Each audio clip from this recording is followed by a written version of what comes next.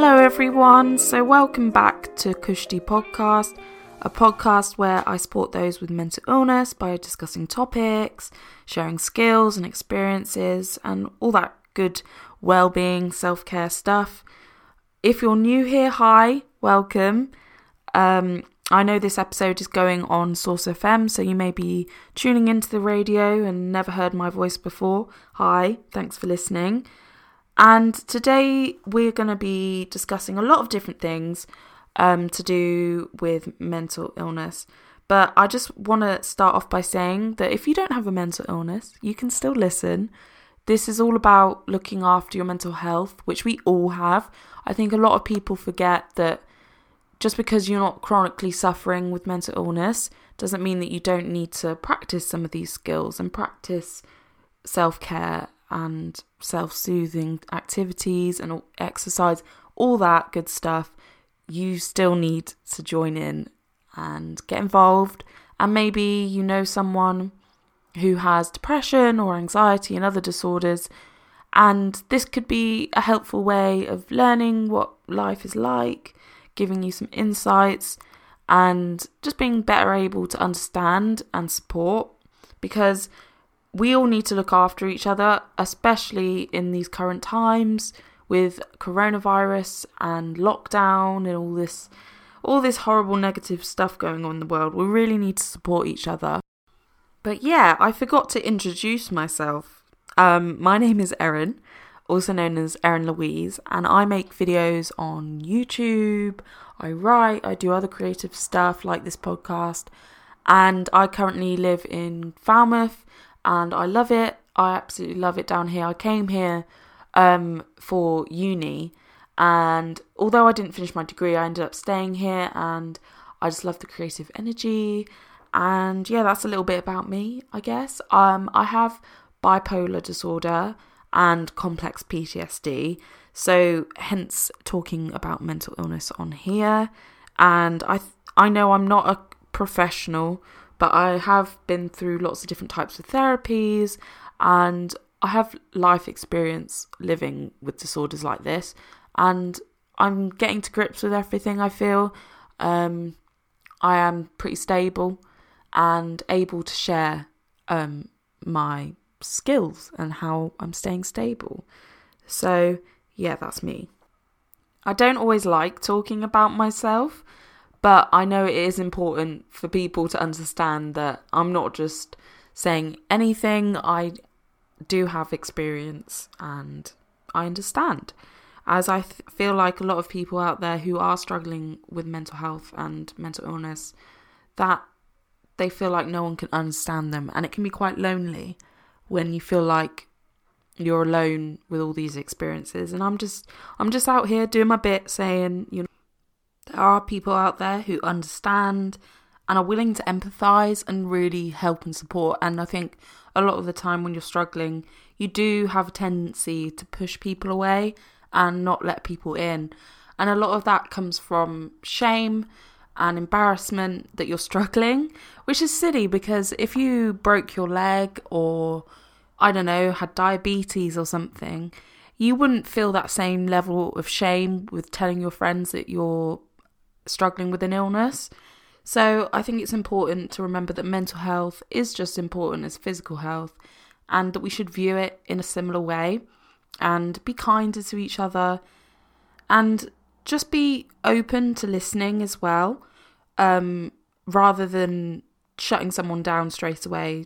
For example, oh, I'm feeling sad today, and then telling the person, oh, well, you have nothing to be sad about.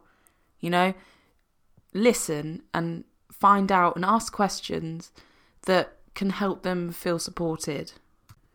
There's a lot of misconceptions that a lot of the time come from the stigma that surrounds mental illness, and this can be damaging for a lot of people. And a lot of this comes from things in the media or representations of people with mental illness in a negative light. And it just makes people scared to come forward and say that they are struggling. You know, people make passing comments using terminology to insult someone calling someone a crazy ex or a psycho and things like that can all be really negative. But I think the more we openly discuss and talk about mental illness amongst ourselves and in the media and other forms, then we're more likely to understand and appreciate and not use terms like that, because we see positive representations and understand that we're not just people with illnesses out to harm anyone. A lot of the time people will say that, oh, I'm scared that they're going to hurt me, when in fact it's more likely for someone suffering with a mental illness to hurt themselves rather than hurt other people. And I just think we need some better representations, and there's a lot of stuff that needs to be done, not just raising awareness but also funding for services. I think it's important to raise awareness that our current mental health services, NHS mental health services, are severely underfunded, and a lot of the time where you live, so your postcode, can affect how much support you get. So one county's service trust, whatever, will have more money than another. So you could have the same condition in different parts of the country and receive different treatment, which I just think is really wrong. I think raising awareness is really important, but we got to remember to also fund these services, as a lot of therapy, so talking therapy, which is a really, really good way of coming to terms with mental illness and dealing with it, and just discussing it with someone who understands, who isn't a friend or a family member, who may not always be able to say the right thing, because we're all human, we're not perfect. And yeah, these talking therapies have up to a year-long waiting list and things. I've been on a waiting list myself since January, and it is September now. That's with a charity, because the community mental health team had nothing to offer me. So just an example of how long it takes to receive some treatment. I think it is all well and good saying, oh, we're raising awareness, but we also need the money, we need the funding, we need support from our government, in schools, in the place of work. Like, we need more to be done.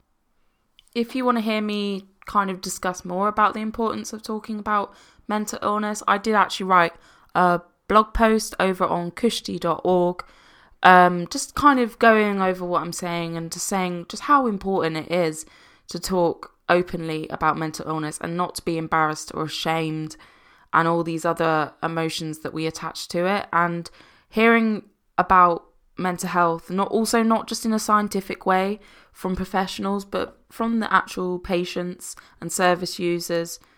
And everyone's experience is different, so the more we talk, the more we can all understand and be supportive and make real change and give everyone an insight. And also, I just want to say is we need to also make sure that we're listening to everyone's experiences, not just picking and choosing certain demographics of people.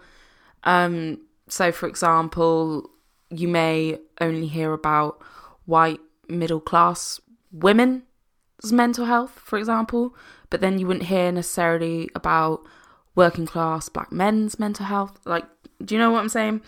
So it's never a waste of time sharing your experiences.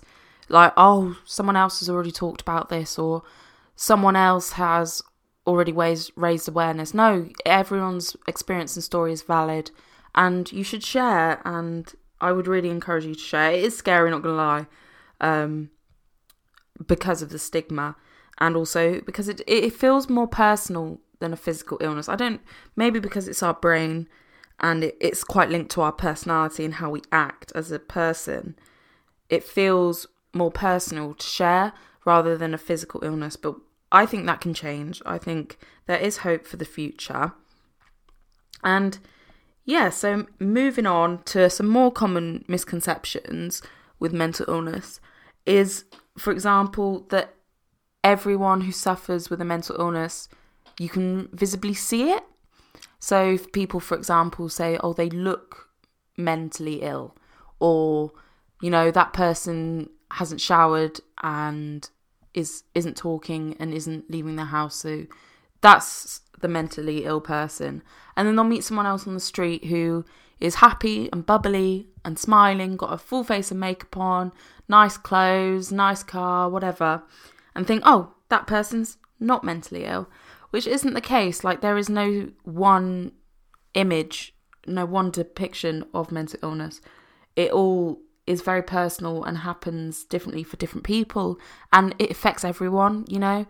I think it's 1 in 4 people are affected by mental illness, and it presents in different ways. So just because someone looks on the outside and sounds like they're happy doesn't mean that they're not having suicidal thoughts and thinking certain things and experiencing things behind closed doors. So I think it's really important to not be so judgmental and judge everyone you meet. As when I first got diagnosed, I'd often compare myself to other people. I was a teenager, so I'd compare people at college. I'd be like, oh, they're having a great time. And I'd see things on social media of them all out together having fun. And I'd be like, oh, they have no problems. And here's me with all my problems, not having fun. But you really don't know what people are going through. They can put on a brave face. There's high functioning depression, for example, where you're still not able to work and do things, but you are still having those thoughts and symptoms. So yeah, just try to be less judgmental of other people and just appreciate that we don't know everything about someone from a first meeting or what they present to us, as we all present in some ways a kind of act to other people sometimes. Like, for example, you may work in a shop and you had a rubbish morning, you've had an argument with a family member or something, and you've gone into work in a really bad mood, but then you have to be like, oh, hi, how can I help you? And smiley, and that doesn't take away what happened this morning, you know? You're just pretending, and I think we do that a lot, and we need to be more open and honest and just less judgmental and harsh on each other. And another misconception is that it only affects certain types of people, which isn't true. It literally can affect anyone with a brain. It can affect. And if we don't nurture and look after our mental health, then it can develop into a mental illness. And it doesn't make you weak. It really doesn't make you weak suffering with an illness. That's not a fault in something you've done wrong, which is something I struggle with sometimes. I'm like, what did I do to deserve this? And all this kind of self-wallowing behaviour where I think that I must have caused something. I don't know where that comes from, but I feel like, what did I do wrong to suddenly develop this? Sometimes things just happen, and there's the whole, what do they call it? Like biological, someone correct me, nurture versus nature. So there's the biological aspect of mental illness. So the chemistry in our brains can be completely different and affect our health, or it can be external things growing up, for example, in our lives that affect our mental health. So, for example, losing a family member at an early age could really damage your mental health. But another person who hasn't lost a family member but just has different brain chemistry, they can be affected by mental health. So there's lots of different ways and reasons why people have mental illness, and it isn't always, I think it's important to remember, it's not always down to trauma, as a lot of people think to themselves, oh, I don't deserve any help, or I shouldn't reach out or go to the doctor, reach out for help, because nothing that bad's happened in my life, you know. Just get over it, and that kind of attitude, which isn't the attitude we should be having. We should be having the attitude of, okay, I deserve help. If I'm struggling, I don't want to get any worse. It's better to tackle it now rather than wait for it to get any worse. I think we're programmed to think that we have to wait until it's extreme or really serious rather than just prevention work. And I think this is a lot to do with also services not being able to do prevention work and making you feel bad if you do reach out for help. I have had that before with GPs, not having complete mental health training and, kind of assuming that, oh, well, you managed to reach out for help, so you can probably manage to help yourself. And there's just there's all this other stuff that it's not as simple as just reaching out for help. That a lot of it we have to do ourselves, unfortunately, and I wish it was different, but a lot of it we have to do ourselves. We have to work on ourselves, we have to learn skills and build up a resilience, which I'll talk a little bit more in detail about. But just an example of things that have helped me, as I have been on a waiting list and haven't had any support really from professionals. One thing I have done is take my medication. Now, a lot of people don't believe in medication, and that is a problem, because if you may personally not believe in medication and medicating for mental illnesses, but there's someone out there that you could be saying all this to. You don't know what they're taking. There's no shame in them taking medication, and it may work for them. And it, as I said, with the brain chemistry thing, the medication can help change your chemistry. Obviously, I'm not a scientist. I don't know exactly how it works. But I do take medication, and I'm not ashamed of that anymore. I will tell people, I'm on a lot of different stuff. I'm on antipsychotics, I'm on mood stabilizers, I'm on antidepressants, and that's okay. I know personally, if I stop taking my medication, I'm likely to get way worse. And even if I practice a lot of self-soothing activities, meditate, practice mindfulness, all sorts, I still would get unwell. And I think I've learned that the hard way by stopping my medication, getting ill, starting again, stopping. And now I've just learned not to listen to all this rubbish about medication not being right. I think we need to, weigh up the pros and cons for ourselves and just get to know ourselves and our own opinions, and not always form our opinions based on other people's, who may not even be coming from a place of knowledge or understanding. My advice would be that if you are offered medication but no therapy, maybe try therapy first. Unless it's a certain condition, like with bipolar, what I have, it can be very dangerous to be in either a very depressed or a very manic state, and medication can be one of the quicker ways to kind of control that. So I'd say definitely take medication if they're saying you have things like bipolar or psychosis and things. But if you have something like anxiety or depression and the GP's offering you medication as the first thing, I would ask for therapy first. I would never suggest just taking medication and doing absolutely nothing else, as I feel like some people do that. They think it's a magic pill, an antidepressant, for example. They'll take this pill and they'll feel better if they take it every day, which isn't the case. There's all this other stuff that we have to do to keep ourselves well. So you've got to be able to have a support system, for example. So people that you can text or call or see, to talk through things, so it's not all bottled up. Also, this could be maybe someone at school if you're young and in school, or someone at work, just having different people from different areas of your life who understand and can support you is really important, having a support network. And if you are a bit of a, a bit of a loner and you don't like socializing and reaching out to other people, there's other things online like forums and things. I know that Bipolar have an e-community, Bipolar UK, where you can discuss certain things, moderated obviously, with other people. There's helplines that you can call and speak to someone. It's all confidential, they're not going to ring and tell your mum that you've just spoken to them. Like, it is all confidential unless there is a serious risk to yourself or someone else. And it's important to have a support network. And another thing I think is really important is having an outlet, somewhere to express yourself and get any thoughts and feelings out of your system.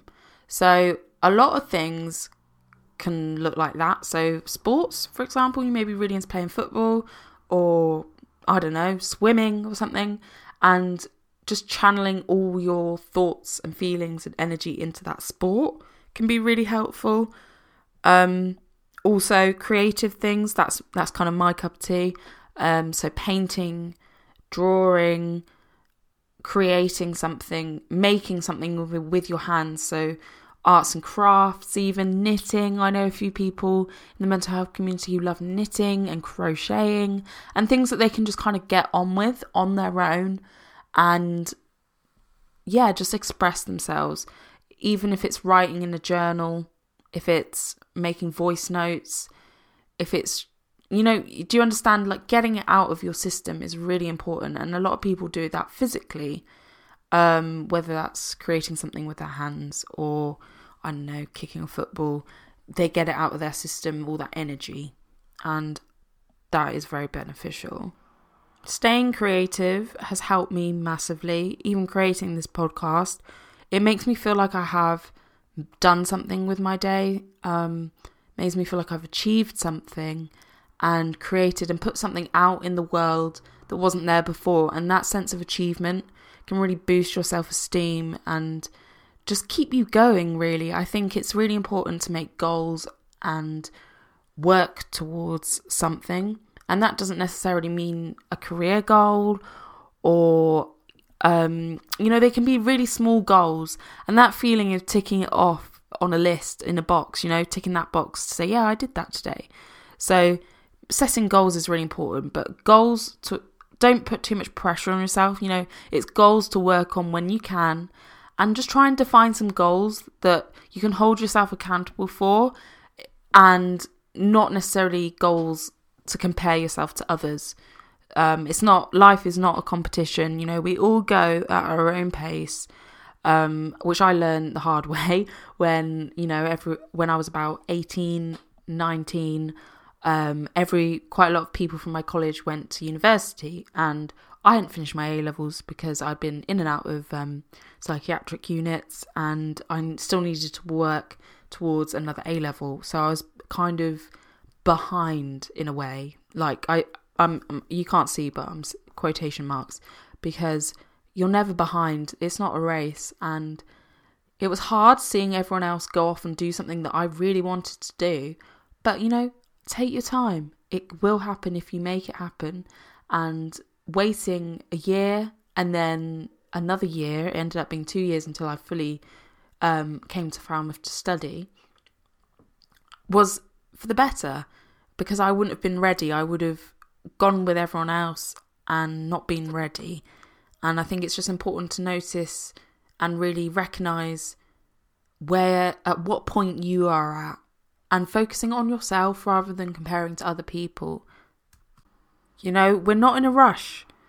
Take your time, take it slow, and often the more you do something consistently but slowly, the more likely it is to be a solid foundation, rather than rushing into something and doing it half-heartedly or not in the right way because we're just not ready. This can relate to anything, but yeah, just go at your own pace. So yeah, my advice, make some goals, maybe write a little list in your head. It doesn't have to be on paper or anything. I have been using a new app to set goals. So I've been using, I think it's called Notion, which is like a note-taking, scheduling, organisation app. But I've just been writing little lists every day of things I want to achieve that day. And honestly, it's helped so much, ticking off little things that I've done. So, for example, if I'm having a really bad day, and a lot of people with depression and things, when they're having a really bad day, they find it really hard to meet their basic needs. And if you don't know what your basic needs are, so that's, for example, having a shower, washing, so being clean, eating and drinking water and meeting that kind of nutritional goal. And then the other basic need could be, I don't know, socializing. So speaking to another person that day. So on a day like that, my goals may just look like get out of bed, brush your teeth, shower, and phone someone.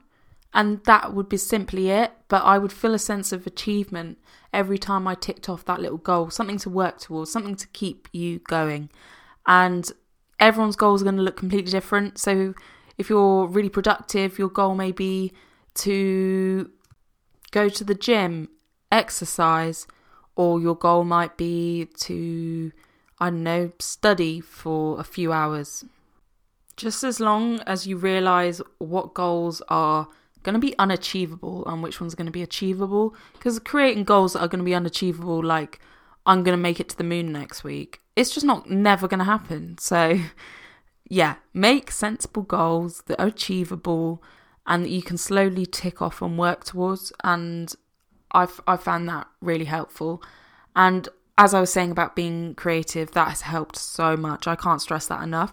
I've actually been really lucky and been offered and received some art classes with local mental health charity, Sea Sanctuary. And it has been a godsend.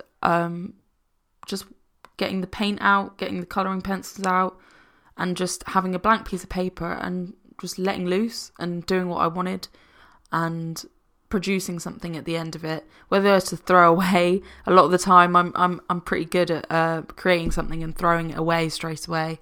But it doesn't matter. I created something still and I enjoyed it. And just taking yourself out of the stresses. So, and not putting too much pressure on my hobbies, really.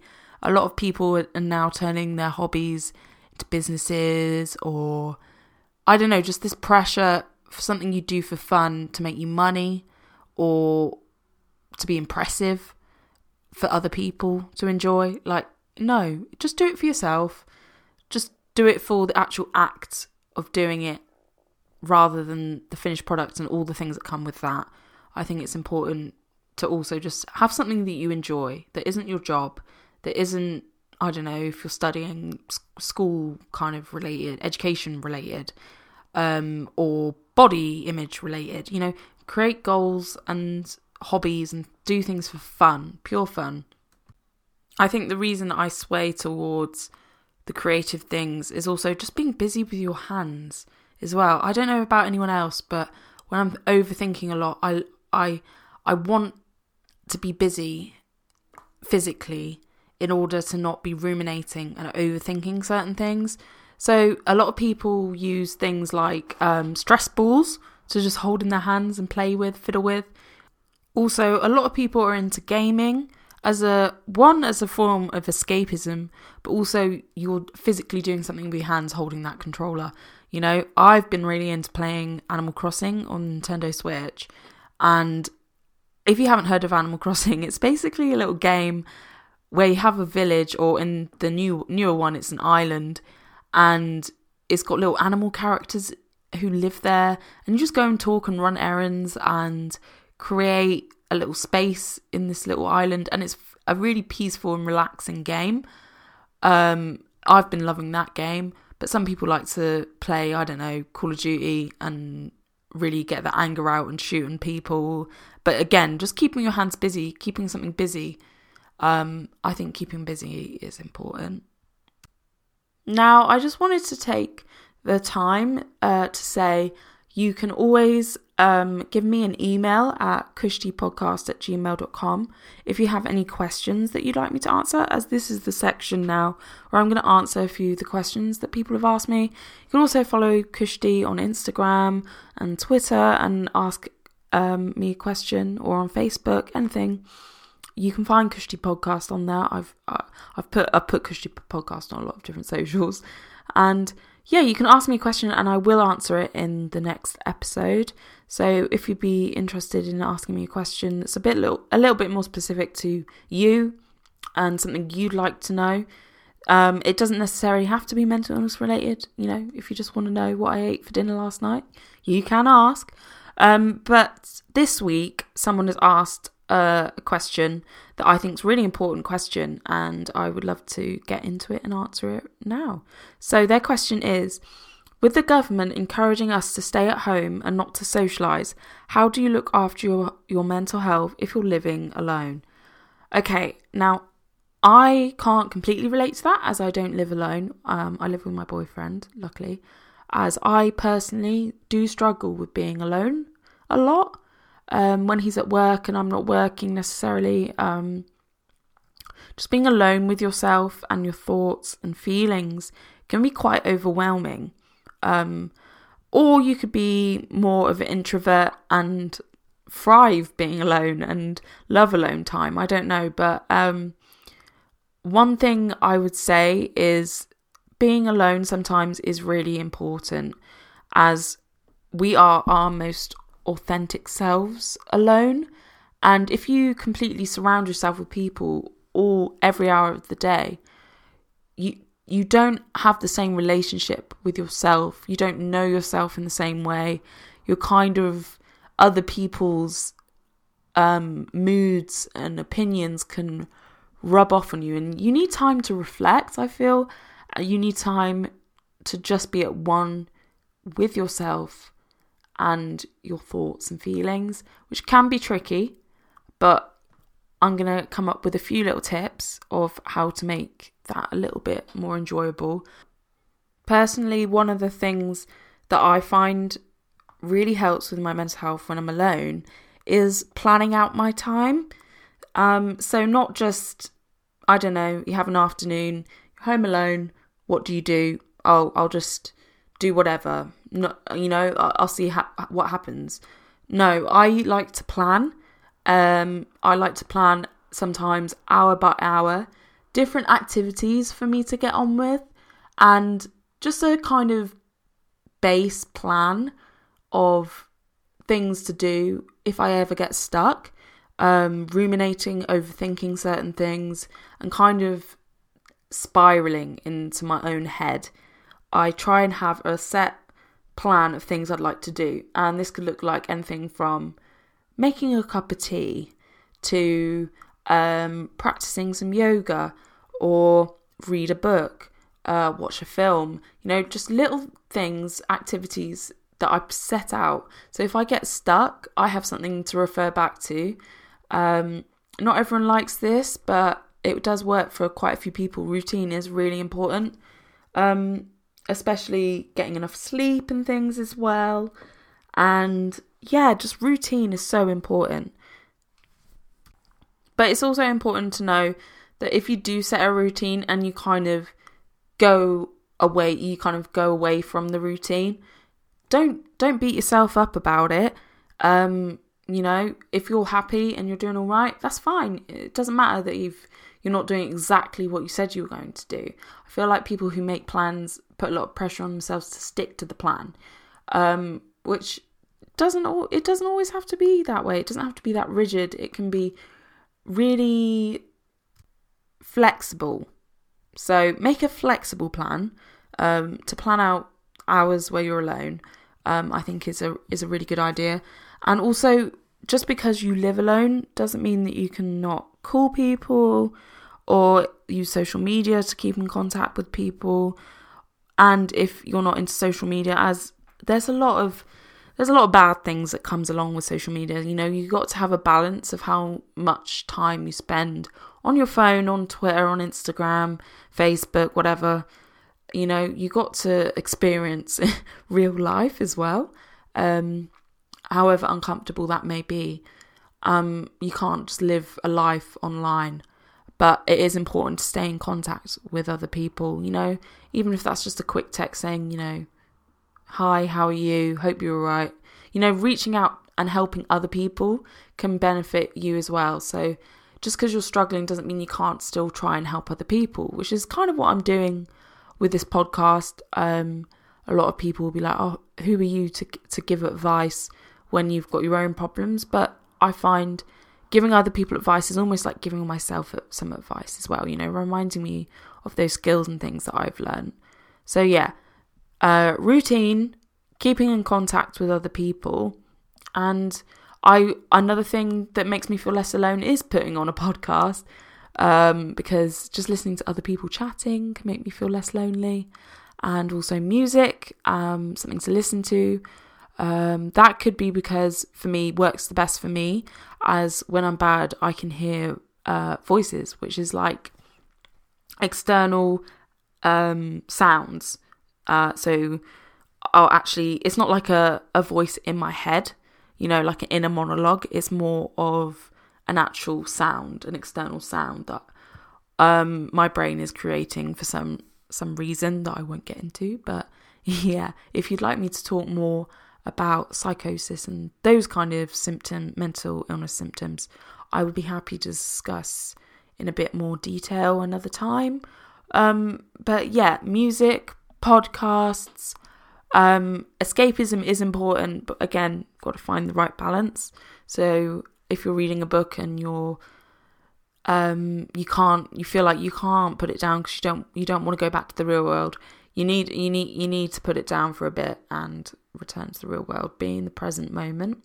But I think a lot of people during COVID, especially the mental health community, are struggling with isolation and a feeling of loneliness, because a lot of our face-to-face contact, if you did have that support, has gone, and that is because of COVID. And also it reminds us of a time when we maybe were isolated. So for me, when we first went into lockdown, it reminded me of being not locked up, but I hate to put it like that, but it reminded me of being inside, unable to go outside when I wanted, out of my control feeling that I had when I was inpatient in a psychiatric unit. That feeling of having to be inside and disconnected from the outside world. It did remind me of that. So I think I think we should all be mindful of that. And if you know someone out there with a mental illness, give them a ring, do text them, do try and listen and support, because this is hard for everyone, but I think it's especially hard for those with mental illnesses.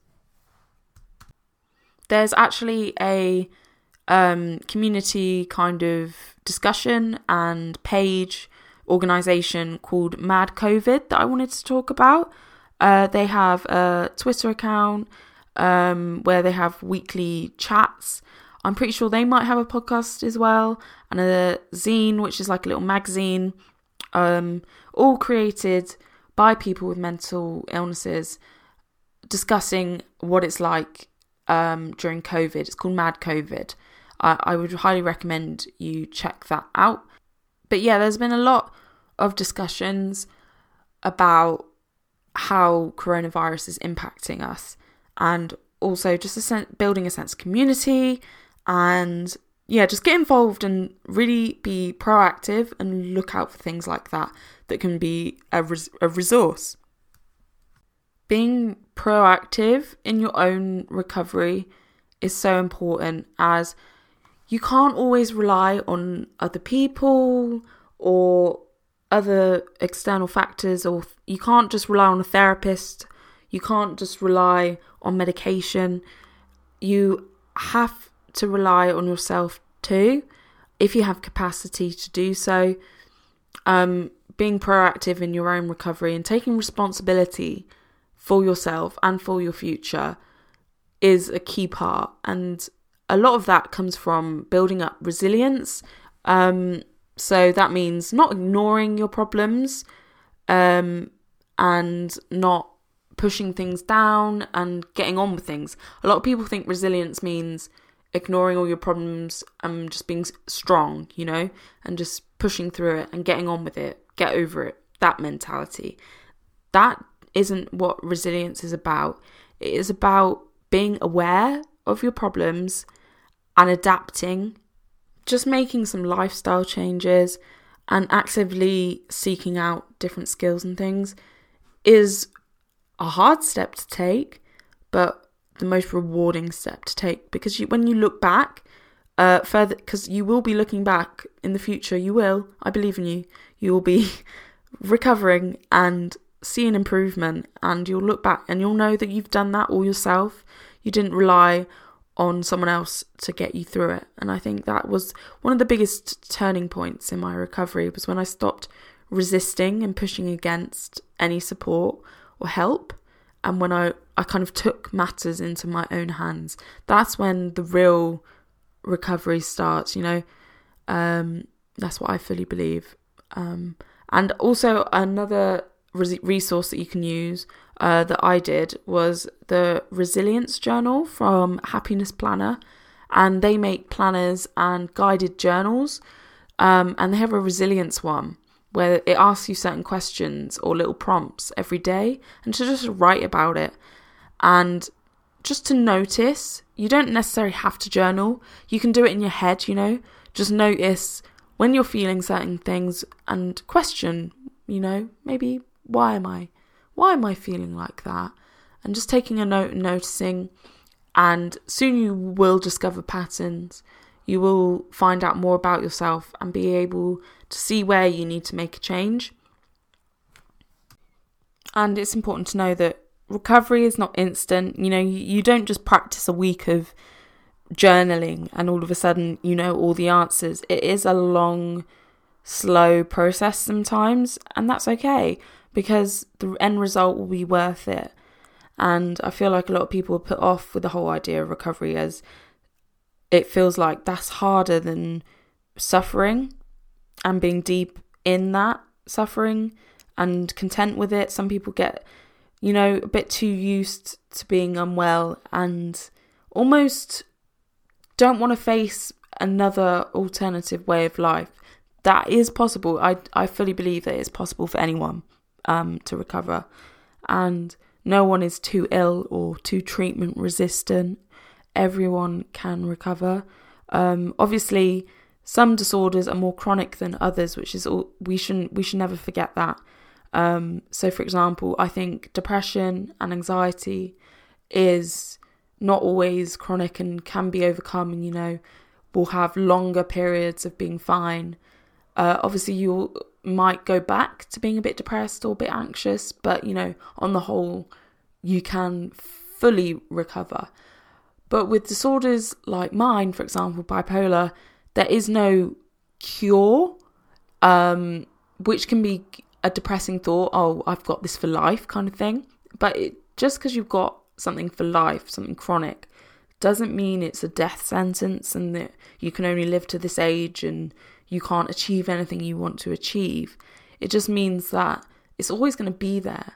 But the longer you learn to cope and deal with it, the easier it will become to cope and deal with it and adapt and just be able to survive, or not even just survive, because for ages I was like, I just want to be able to, live and survive this. But now I'm kind of like, no, I want to push myself to the next stage and achieve and be productive and really contribute to something. And I think that was a really important goal for me. But again, some days, I'm not going to lie to you, I'm not very productive, and I slip back into old habits, and that's fine, because recovery is not linear. You don't go from one thing to the other, a gradual, steady increase in stability. It's 3 steps forward, 2 steps back, 4 steps forward, 1 step back. It's not a continuous, perfect journey for most people, and that's also important. I think we need representation of that, not just, I'm fully recovered now and here's why, and can be a bit preachy with what they say and things. We're all human, we make mistakes, and life throws stuff at us, and we can't be always prepared for that. And I really think with COVID and all these new rules and things coming into place, it can be quite scary, and we think, okay, I really can't control the future. I don't know what's going to happen. You know, I don't know whether I'm going to be able to travel, or I'm going to be able to do what I wanted to do, and plans are going to change, and it's all very up in the air and out of our control. So I feel like a lot of people are experiencing that, and it's important to remember that is life. We'll never have full control over what happens to us, and we could either over worry and get caught up on the possibilities and think of the worst case scenarios and almost anticipate those scenarios. And in a way, it's kind of like, what's that word? Self-fulfilling prophecy, where you think something's bad's going to happen, so you start acting differently. And by acting differently, your actions cause something bad to happen. I don't know. That can happen, and that's important to know the difference between building resilience and preparing for something bad to happen as a worst case scenario, and then making it happen, and self-sabotage and things like that, which is very common. It's one of the things I struggle with. I'll be doing something good, or something good will be coming up, and a little part of me will just want to sabotage it because, I don't know, maybe I feel like I don't deserve it. You know, I don't deserve good things, so that good thing that's coming up, I'm going to ruin it.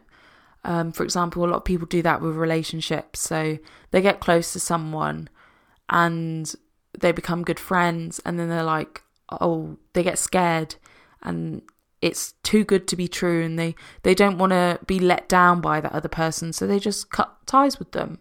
Things like that. Self-sabotage is a real problem that we need to tackle, myself included. I even wanted to self-sabotage with this podcast, you know. I was like, oh, no, it's not good enough, so I'm not going to do it, in my head. But then, little pep talk, and I'm back recording. So it's just important to realise and notice these sorts of things going on. And if we just go through life not noticing anything, not being connected to our emotions, and just kind of going through the motions, they call it in mindfulness, which was a whole module I did in dialectical behaviour therapy as a teenager. You've probably heard of mindfulness. I don't know. But mindfulness is all about being in the present moment and being mindful and noticing and recognising how we feel and what's going on. But not thinking about the past and not thinking about the future. And there's this whole thing called wise mind, which is like the perfect balance, I guess, between the what do they call it? Doing mind, which is, as I was saying, going through the motions, being quite robotic in a way. And then you've got your emotional mind, which is fully going off your impulses and emotions. You need to find a balance between going through the robotic kind of goal-based, must do this, must do that, going through the motions mind and the emotions, and you need to find a good balance. And if you're interested in dialectical behaviour therapy, which was actually created for people struggling with borderline personality disorder, or you may have heard of BPD, which is a personality disorder which has a lot of stigma around it. Even within services, some services can be quite harsh towards people with BPD, and I really do feel for people with BPD. But yeah, anyway, so DBT, there's lots of handouts and resources and information. I have a folder right here next to me, and it is a very, very big folder. It's taking up a lot of space on my desk. But yeah, there's a lot of resources out there. So if you even type in DBT resources, I'm sure there's an app. Just Google DBT resources or skills, and there's a lot of different things about mindfulness. There's a whole module on it.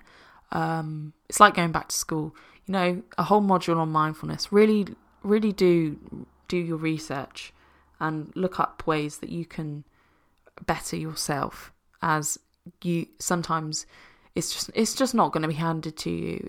You're not going to everyone's not perfect. You're not going to receive the support you necessarily need. So you need to do it for yourself, which I keep saying, but it is really important. That's why I keep saying it. Now we're coming to the end of this episode, and I just wanted to make a few little round up points and say things for you to do, little homework, after listening to me ramble on for quite a while. So 1, make goals. Write a little list. 2, notice. Notice how you're feeling. Notice how you're acting. I don't want you to do anything about it, just notice. So 1, make goals. 2, notice. 3, be less judgmental. And that includes judging other people. So, if you see someone on the street and they seem really happy, don't judge them as they've got nothing to worry about and they have a better life than me. Stop that whole judgmental stuff. And secondly, also don't judge yourself, which is something I struggle with as well. I can be very, very judgmental, more judgmental than people are to me. I can judge myself worse than anyone else. I will be, even doing something that's good, like practicing yoga, and I'll be in a certain pose and I'll be like, oh, I'm not doing it right. The yoga teacher's not telling me off or telling me I'm doing it wrong, but me, myself, I'm speaking to myself and saying, oh, you're doing it wrong, and judging myself, judging how I look, judging how I'm acting and behaving. Try and let go of that judgment, and if you can't let go of the judgment, just notice when you're doing it. So make goals, notice emotions and behaviour, and be less judgmental. And another point is always speak up and talk about how you're feeling with other people that you can trust. Obviously, I understand you may not want to go on Facebook and write a status necessarily to everyone you know about what you're going through, but if you have a person in your life that you trust, do let them in and do tell them that you're struggling, or just talk about it. You don't necessarily have to say, I'm struggling with this, what should I do, like asking questions for advice. Just say, oh, so you can even say, oh, I heard something on the radio, or I read something in a book about mental health, what are your opinions on this? Or I've got a friend who, and you don't have to be so direct with it. You can just discuss the topic with other people. I think is really healthy, and the more we do that, the better. And you're never oversharing. I don't think that's the thing. I don't think there's no such thing as raising too much awareness about mental health, as long as people understand the difference between mental health, so which is everyone's got a brain, and mental illness, which is chronic and can be quite severe. It's all on a spectrum, and we need to both acknowledge the people with the serious conditions and the people who are seen as less serious. Everyone deserves help and support, and we just need to be more aware of each other. And lastly, in my little summary, is to do something to express yourself and get it out of your system. So as I was talking about, creative things like arts and crafts or sports, physical exercise, things like that. Just having somewhere, a little outlet to let go and not be all caught up in the stress and ruminate. If you don't know what ruminate means, it means, for example, I have a thought that something stupid, like I need to water the plants. Okay, that's a thought. But if I kept going, oh, I need to water the plants right now. The plant's going to die if I don't water it right now. Water the plants, water the plants, water the plants. And it was going round and round in my head while I was trying to do something else. That would be an unhealthy rumination. It's getting stuck on the thought, Being stable and recovering from mental illness doesn't necessarily mean that you don't have any of these negative thoughts anymore. It just means that you know how to sit and be with those thoughts and not ruminate, not act on any urges or anything destructive. It's about just learning to be with it and just be content, really, and able to manage and survive. And if you're not at that point yet, or maybe you're at the point where you're surviving, next reach for the goal of achieving and succeeding and things like that. Keep pushing yourself. There's no limit. There's no limit on what you can achieve, I believe. So if you need a sign that things are going to get better, I'm giving you that sign. It's going to be all right. Things will be okay. I fully believe. Me personally, I believe everything happens for a reason. Even the negatives, without the negatives in our lives, there would be no positives because we would have nothing to measure it against. How would I know that it's sunny if I'd never experienced rainy weather? I'd just assume that the weather was sun. There's always got to be positives and negatives in lives, and it's about finding the balance and holding on to the positives and trying not to get caught up in the negative thoughts. And yeah, I hope you have enjoyed listening to me, and this has been Kushti Podcast, and you can always find out more on Instagram and Twitter and at kushti.org. I'm slowly adding more to the website, so I'm adding more resources, and I'd love to create a little community where we can all help and support each other. If you're interested or want to find out more, do give us a Google, and I will be back with another episode very, very soon. I'm trying to do it now every other Sunday, so Self-Care Sundays with a new episode of Kushti. I hope you have an okay day or evening or whatever time of day it is that you're listening to this, and you're not alone. We've got this. And yeah, that's been me with Kushti Podcast. So yeah, take care. Bye.